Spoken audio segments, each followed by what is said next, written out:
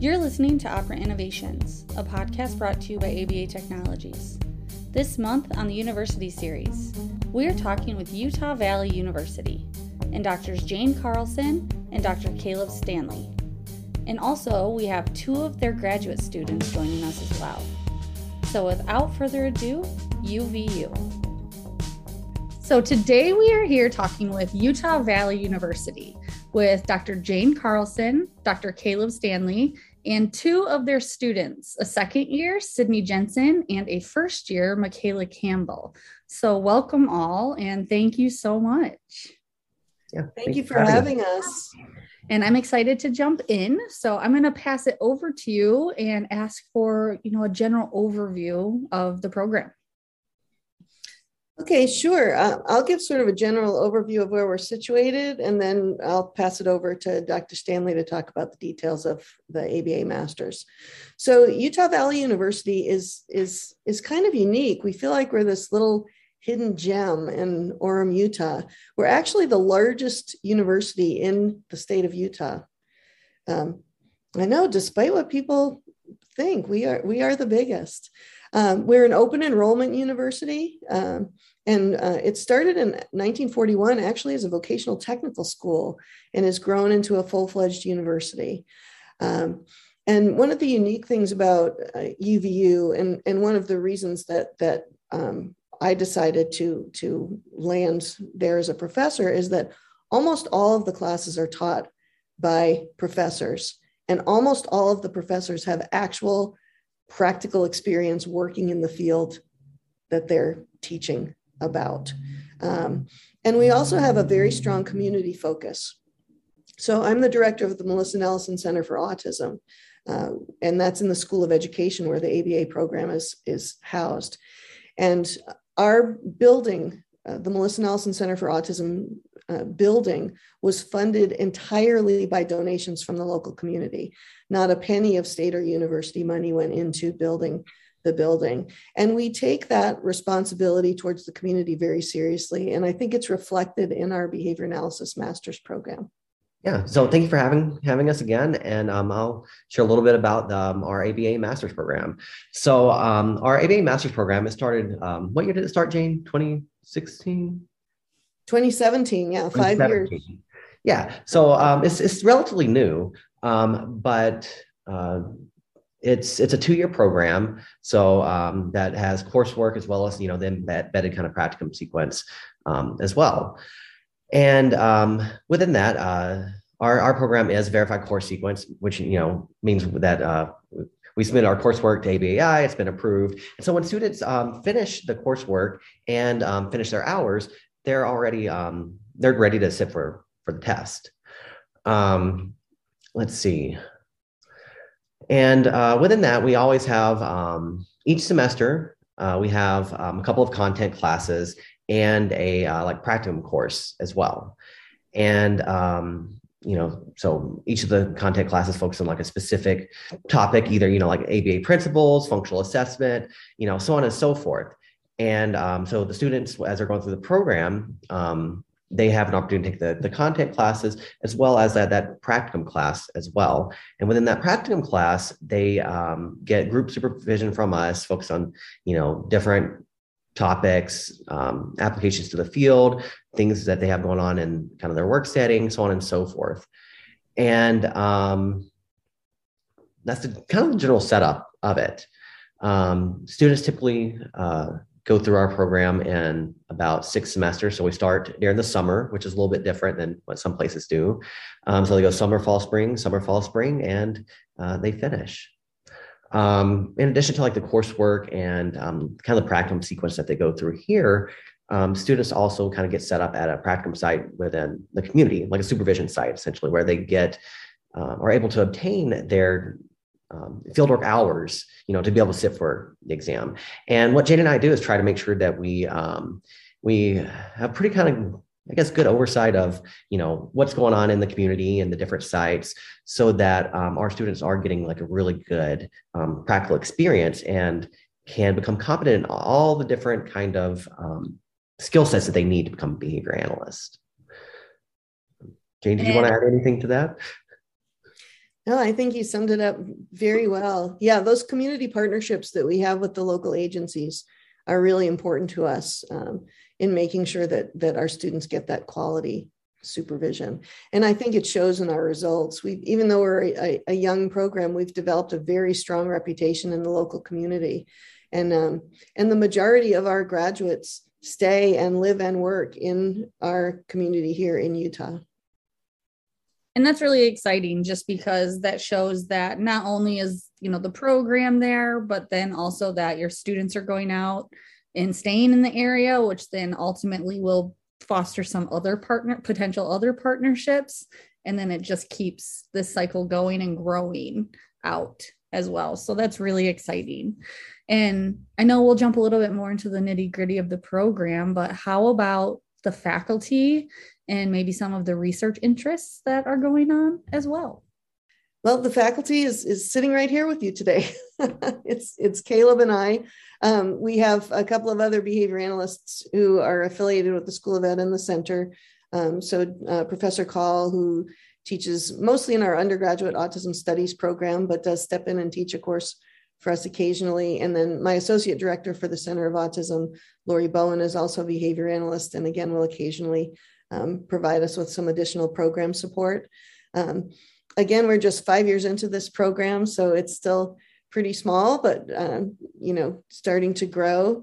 So as we take on the new changes that are being required by ABAI, it might afford us the opportunity to bring in an additional faculty. But I think Caleb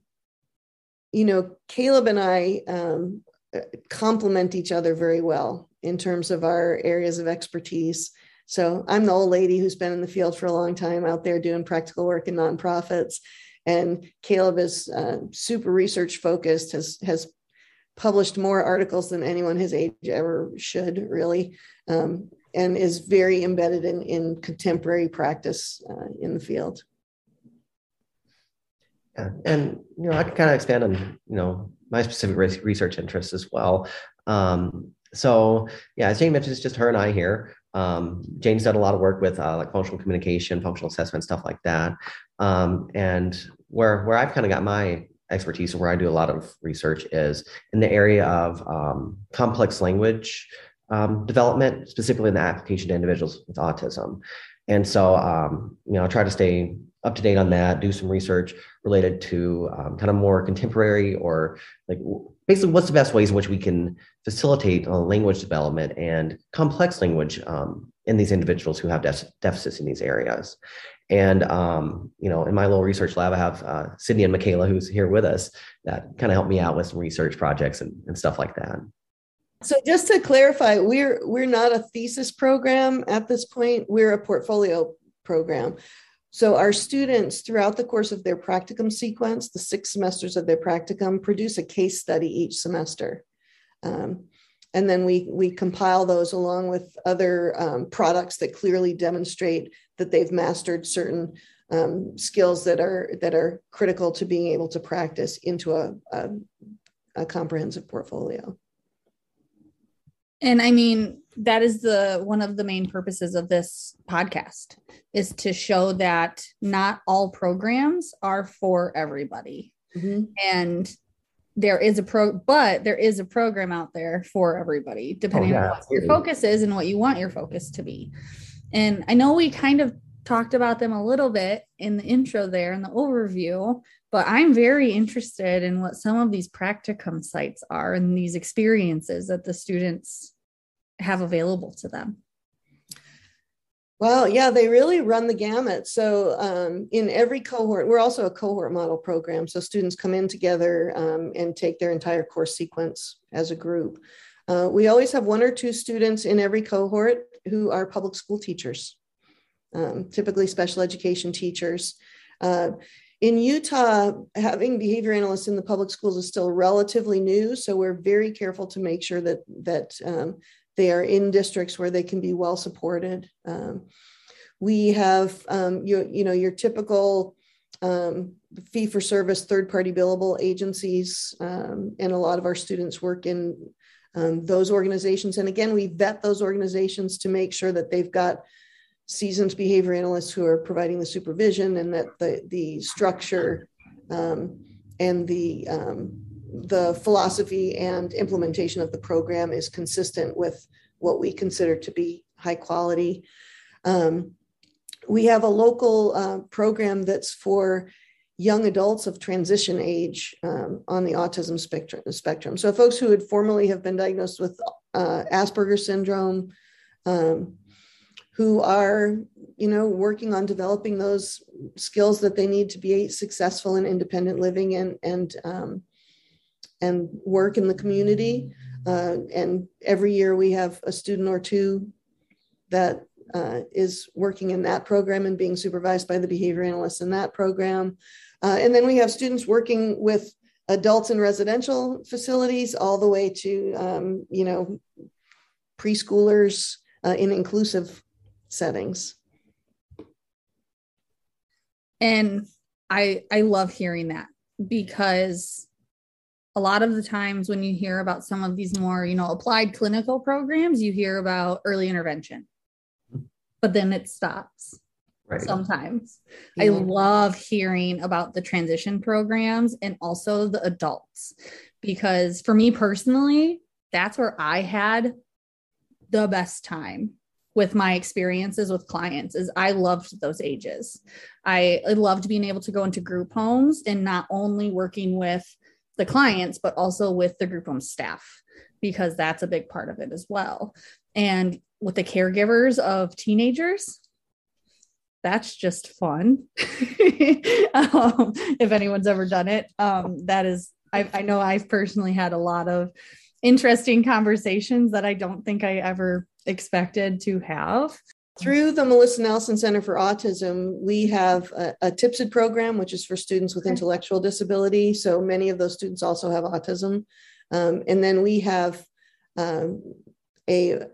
supports available through the Center for Autism for college students on the spectrum. So we have a Passages program, which occurs every semester for 8 weeks. The students meet twice a week, and it's a combination of class type experiences and social experiences, again, to help them achieve their personal independent living goals. And then we have educational coaching, which is a peer mentor program to help students with all those things that are not necessarily course content, but all of the executive functioning stuff that allows college students to be successful, how to communicate with your teachers, how to integrate into that rich social life that's available at college. So yeah, we do have that through the center. That's really exciting. I love hearing that. And I love hearing that more of those types of programs are popping up all over, because it was more so a new thing back in the day when I was in my program, which was only about 7 years ago is when I graduated. So it's really interesting to see just in, a relatively short period of time, how much has come from that. So that's really exciting. Yeah. And we're a member of the College Autism Network. And it's really nice to see the growth all across the country of, programs to serve students with autism and other disabilities on campuses.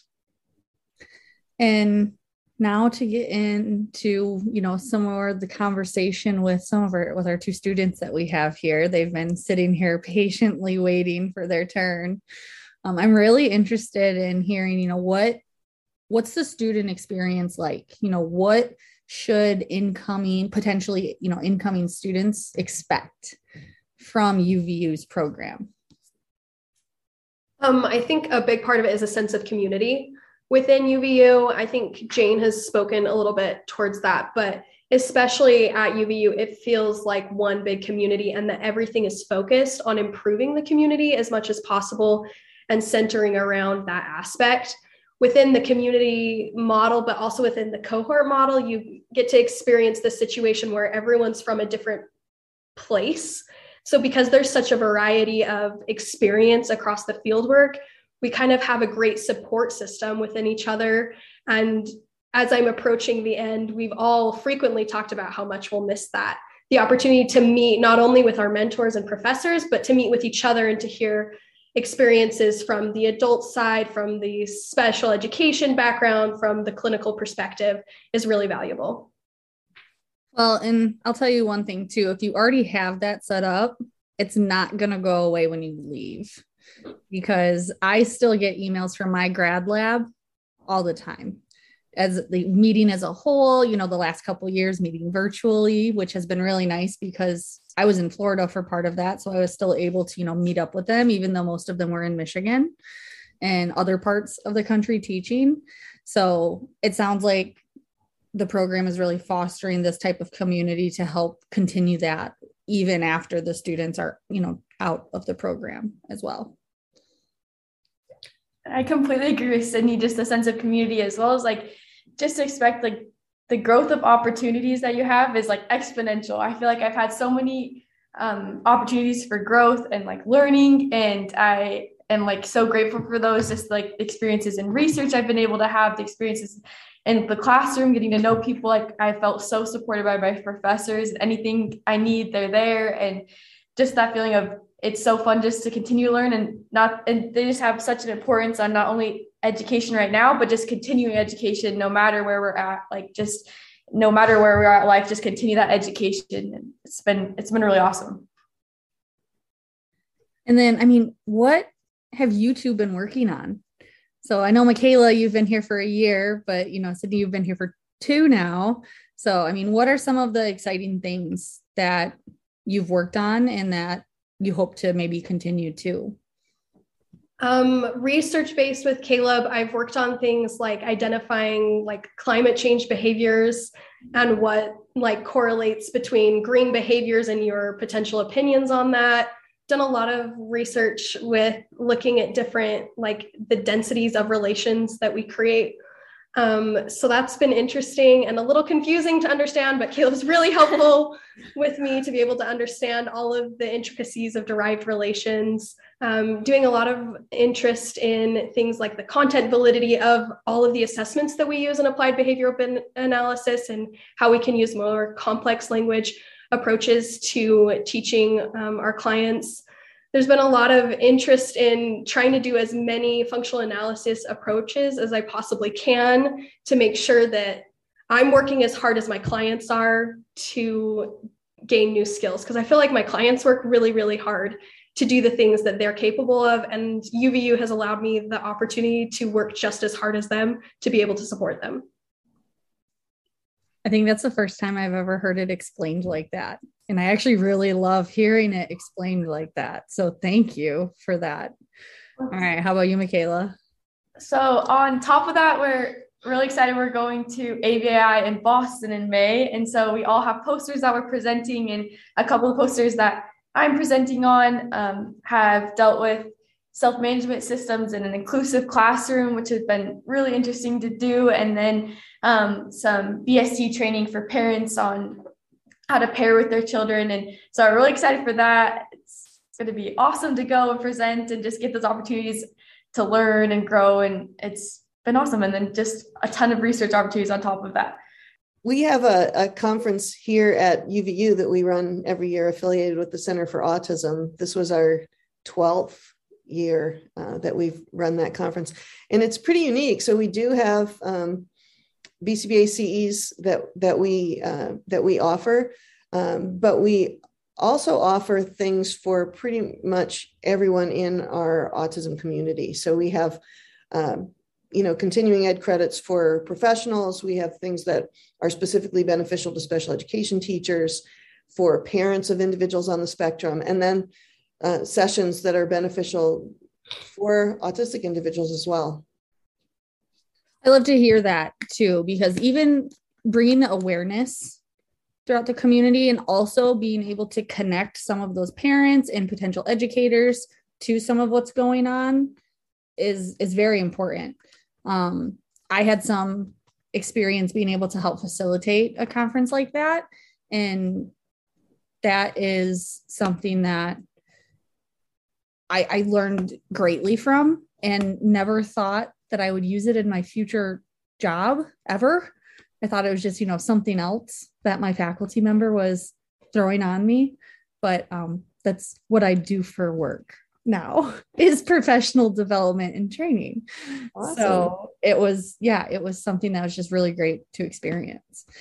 And I know that we've talked about, an overview, the faculty, the practicum experience, the student experience. How about I've talked to a couple other of the universities in Utah already. So, but if people don't listen to that, they may hear Utah and they may have some preconceived notions of what to expect. So I like to hear it, from all of you, because you're in Utah and what's going on. So what, if somebody came to UVU to visit, what could they expect the surroundings to be? I mean, I just looked it up on a map too, just to see whereabouts in Utah it is. But, what's the surroundings like? What's Utah like? Yeah. Let's see. It's Adventureland. Yeah. Yeah. So the first time I ever came out to Utah was when I interviewed at UVU. And then the second time was when I moved. So I'd never been to Utah before, getting my job out here. But, it's kind of a cool little place where we live. We live in, of course, the Valley here, hence the name Utah Valley University. But I don't know how to really describe it. Jane, do you want to kind of elaborate on that? We're right. So the valley is bordered on two sides by mountain ranges. So the one that most people know about is what we call the Wasatch Front, which is just, when you're sitting at the valley floor, there's nowhere you can be where you don't see the beautiful mountains that are around us. And within a 20-minute drive of anywhere you are, there's just some spectacular geography, natural wonder that you don't see anywhere else. And I'm sort of in the same boat as Caleb. I came out here skiing a few times when I was in high school, back in the 70s, and visited a few times to do outdoor things since then, and then moved out here, when this opportunity came along. And both Caleb and I are campers and hikers, so we tend to do a lot of that kind of thing on our time off, but there's always something to do. Yeah, and it looks like you're really close to a pretty large lake from what the map shows. It may be skewed on the map. Yeah, it looks like a pretty decent size as well. Yeah. So I believe that's like a Utah Lake. We're really close to it. You can see it where we're sitting. Where Michaela, Sydney, and I, we're on campus right now, and you can see it right out our window. That and the mountains, and kind of continuing what Jane was saying. It's we're all into the outdoor stuff, and so this is almost like a little outdoor haven. You got hiking, skiing, camping, any of that you can imagine. But it's also got a lot of little fun areas and things to do. You drive a little bit and you can do all the camping and outdoor stuff, but you also have the cities, Orem, and then Salt Lake is relatively close, so you have easy access to that as well. Yeah, there's a great live music scene in Salt Lake. There's some really nice smaller venues, and then there's a bunch of outdoor venues that really operate from early in the spring until late in the fall, because the climate in the valley is actually fairly temperate, even though we're known for our snow out here in Utah. I was just going to ask about what the weather's like. Yeah. I know it can vary. Yeah, I moved from New England, and one of the things about New England snow is that first snow that falls, the first snowfall of the year, is still under the snow in the spring. It just stays cold and mounts up, and the sun does nothing in the winter to keep you warm. And here, even though our elevation is high, when it snows in the valley, it doesn't stick around for that long. It's usually only on the ground for a couple of days. And even when it's frigid cold outside, if you walk outside and stand in the sun, you feel a little warmer. And it is sunny most of the time. Yeah. And so I grew up in Mississippi. And so very hot, humid, and rainy a whole lot. And then when I moved out here, it was hot, but it was different. It wasn't like that humid, kind of sticky, kind of nasty hot. It was, to me, I liked it a little bit better. And then I was, really surprised at how little it rained, comparatively. I'm used to it raining, at least, once or twice a week back home. But here, during the summer, it's, I don't know, maybe once a month or something. So, which I kind of like. I'm gonna say Utah is a little bit closer to the desert, though. Right. Yeah, it is. Yeah, we are considered high desert. So you do have to wear your sunscreen and lotion all year round. You do have to have lotion as a budget line. But how about from our students, Sydney and Michaela? Are you from Utah? Are you from the area? Are you used to this? What is living in Utah like for you two?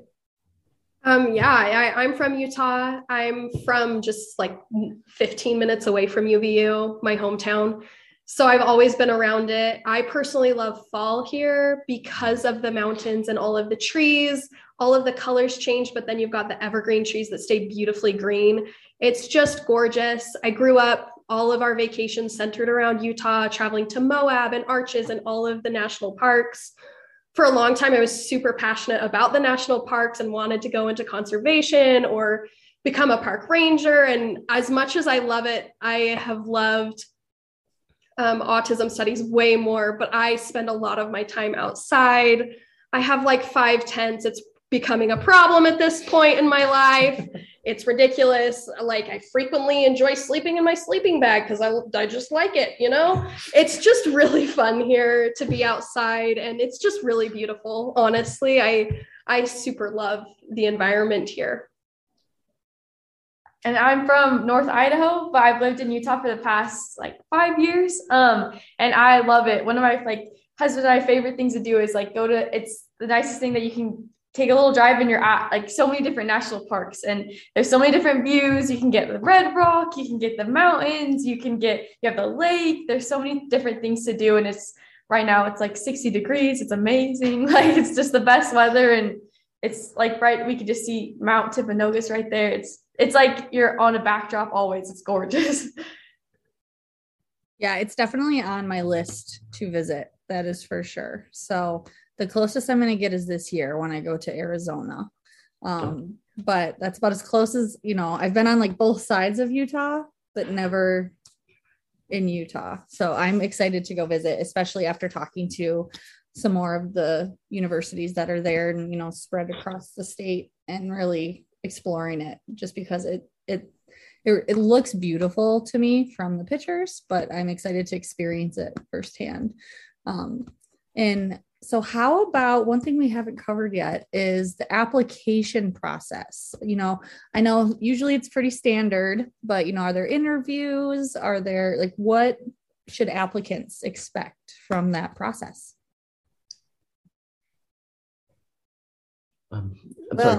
Pre-COVID or COVID times? That depends. Where are you at? You can say where you're at right now too, because everyone knows that things have changed over the last couple of years. Yeah, we've had to pivot a little bit. And again, we're a new program, so it seems like we were just getting our feet under us and COVID hit. But it's a 2-stage application. It's a 3-stage application process. So they fill out the online application. We do not require the GRE. And that's a relief to many applicants. So we review the applications and then we select our pool for initial interviews. So our typical process that we like to do is individual interviews first, and then we do a group interview day. But during COVID, we sort of had to pivot from that, and we've been relying on those individual interviews, and then we do a group orientation with the pool that we've accepted. And we might, Caleb and I haven't really talked about how we're going to continue that process yet, now that things are opening up and we're more able to do some of that in-person stuff. But, we may retain those virtual individual interviews going forward, because we think they've worked really well for us. What do you think, Caleb? Yeah, I initially I wasn't really a fan of the whole online anything, but I think there is some benefits afforded by the virtual interviews. Just mostly like it's easier to kind of schedule for both myself and the applicant, and it's just a little more conducive to that whole process, I guess. So I think going forward, just due to the flexibility of it, we might do like at least some interviews, or some portion of it will be virtual, but definitely not ruling out in-person interviews. And I will say, I think one kind of cool thing, or a benefit, during our application process is after we interview, that's kind of like one of the final things that we do before you hear back from us. And so after applicants interview with us, they typically hear back about, whether they got accepted. We try to send an offer within a week. So we're very quick with, reviewing applications, getting interviews, and then getting back to them. That way they're not sitting there all anxious, wondering, what's going on. And one question I think that's important surrounding this is, I know that, with the cohort model, but you start in the summer, what does that do for your application deadlines? Our application deadlines, we have an early applicant deadline of December 10th, and the final-ish deadline on January 10th, but we continue accepting, if we still have room in the cohort, we continue accepting applications through, is it April 1st that they changed it this year, Caleb? Yeah. So we will, prioritize that initial pool that comes in for December, and then we interview the candidates from the January pool, and then see how much space we have available. So technically, you just kind of closed that final pool. What could potential applicants expect for, how many students you take a year? Well, we started with a cohort cap of 10, and we've expanded that. We will take up to 20 now. And we've had the last 3 cohorts, we've been 12 to 15. Awesome. I think that's a great size, especially for the program. I mean, getting that number of clinicians out almost every year is very important. So, and to really go out there and do the applied work that's going to be needed. And like you said, working in the schools is still new. So, slowly getting some of them in as well and back out there, that's going to do so much. Yeah, absolutely. Yeah. And so it's good that we can, kind of keep, a consistent number and get that many BCBAs out each year. But I also think it's, that's a small enough number where, we still have a lot of, input, and can provide like a level of support to our students that's very personalized and individualized.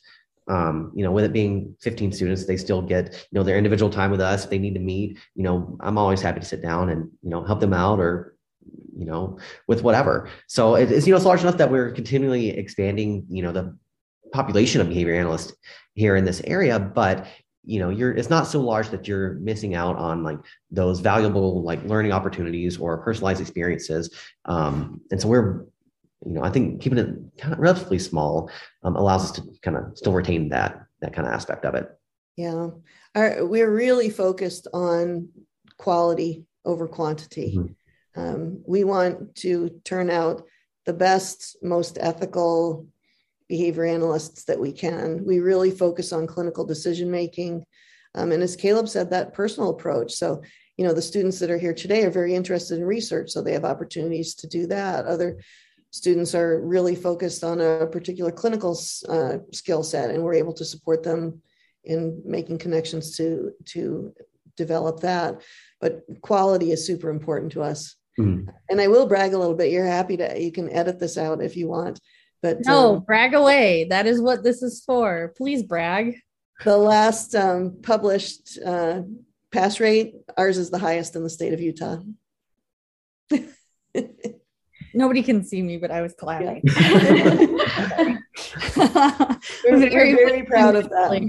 On that. That's very, very exciting. And I think that just speaks to, what you both just said, is that you have found this very good balance right now, over the last 5 years of, okay, how many students can we bring in, but still keep the quality right high as well. And I think with the areas that your students are working in, it's going to be a really neat thing to see what's happening in Utah over the next 5 to 10 years because of the areas, and the impact that can come from working in those areas could be huge. So that's really exciting. And I know we've covered a lot, but I do want to open up the floor. Is there anything else that you want to make sure that listeners know about UVU? I'll let our students answer that. Yeah, what should incoming students know? Is it really hard? Is it, things that are super unpleasant about our approach? And definitely be honest, because yeah, this is hopefully where people are learning about the programs and if it's a good fit for them. So, what are some of the things that make it, really good fits for both of you as well? It is really difficult. I absolutely think that it has been a very difficult experience, and I've been pushed really hard.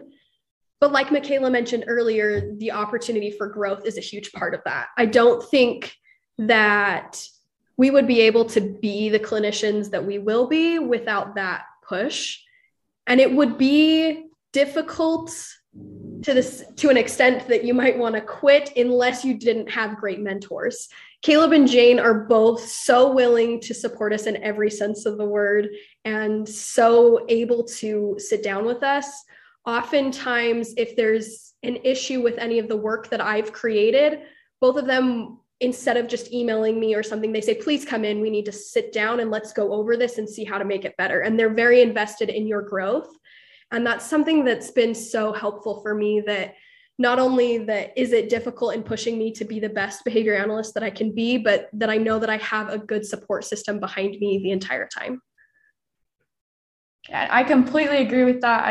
I think too that we work with this population of people and kids that are just amazing. And so the fact that I can come here and we get pushed to be our best, that's what they deserve. And just the emphasis on evidence-based practice and being the best clinician we can be, I think that should be the standard for anyone working with this wonderful population. And I'm just grateful for these opportunities, because yes, while Cindy said it is so hard, it's what we need to do, and they deserve the best. And so we've got to work and push ourselves to just be the best we can be and continue our education and be familiar with all the research out there and be familiar with all the assessments and things like that. And in order to put their needs first. And how about from our two faculty? Is there anything else? This is the bragging hour. So is there anything else that you want to make sure is out there? I think the most gratifying thing for me is seeing the growth over the 6 semesters. So I get to see them that first semester in their first, group supervision, where they're undertaking their first case study. And now this semester, I'm seeing, Sydney's cohort presenting their last case study. And some of them have been coming into the office to give me little previews, ask me for feedback on what they're putting together. And it's amazing to me, how much they're able to demonstrate their skill development and really come together as that complete package of that ethical, empathetic, clinical decision maker, and really demonstrate that very clearly in the work that they're producing. Yeah. Let's see. I guess if I had any kind of final thoughts or comments, I think if anyone's, interested in, coming here, no, I'll just loop back around to like what we kind of mentioned in the beginning, and it being very community driven and focused. And, I mean that both at a broader level of, UVU and the community here at large. We are trying to like produce some of the best behavior analysts that we can by providing them with any opportunity that, we can as professors, whether, a student, if they want to become, a clinician and work directly with the clients, we try to arrange opportunities and assignments and such so that they can get that experience and be the best behavior analyst that they can be. Or if, a student wants to do research or pursue a PhD, I try to support them in that aspect as well. And so, I think in that way, we're kind of contributing to like this larger community, but also the community that's kind of here within the program is, as we mentioned, very, very supportive. In that, I will support my students no matter what they want to do. If they want to be a clinician, if they want to get a PhD, if they want to, I don't know, do something totally just kind of random almost. I'll support them with whatever they want to do, and see if we can get those opportunities there, and hopefully that's reflected in the behavior analysts that are coming from here. So I think if students are interested in coming to UVU, I think there's kind of two big selling points to me, and it's a beautiful area. So if you like all the outdoor stuff and like that scenery, that's a good selling point. And then just a sense of community that's here, both at the university and then more broadly as well. Well, I've learned a lot. And like I said, I try not to do so much research when I go into these because I like to learn as I'm coming in as well. And I always do. And with all of the Utah schools that, I've talked to over the last couple months, I definitely am moving Utah up on my list. That's for sure. So, thank you all so much for talking with me and, taking time out of your Saturday to meet with me and teach me more, but also, some of our listeners. And one thing I always ask too is that if, anybody has any questions, are they okay to reach out to both of you as well? Is that okay? Absolutely. Great. So, yep, I will include your emails in the description of the podcast. And again, thank you all so much. Yeah, thank you. Thank you. Thank you for listening to this episode of University Series. And as always, if you have questions, comments, feedback, or suggestions, please feel free to reach out to us at operainnovations@abatechnologies.com.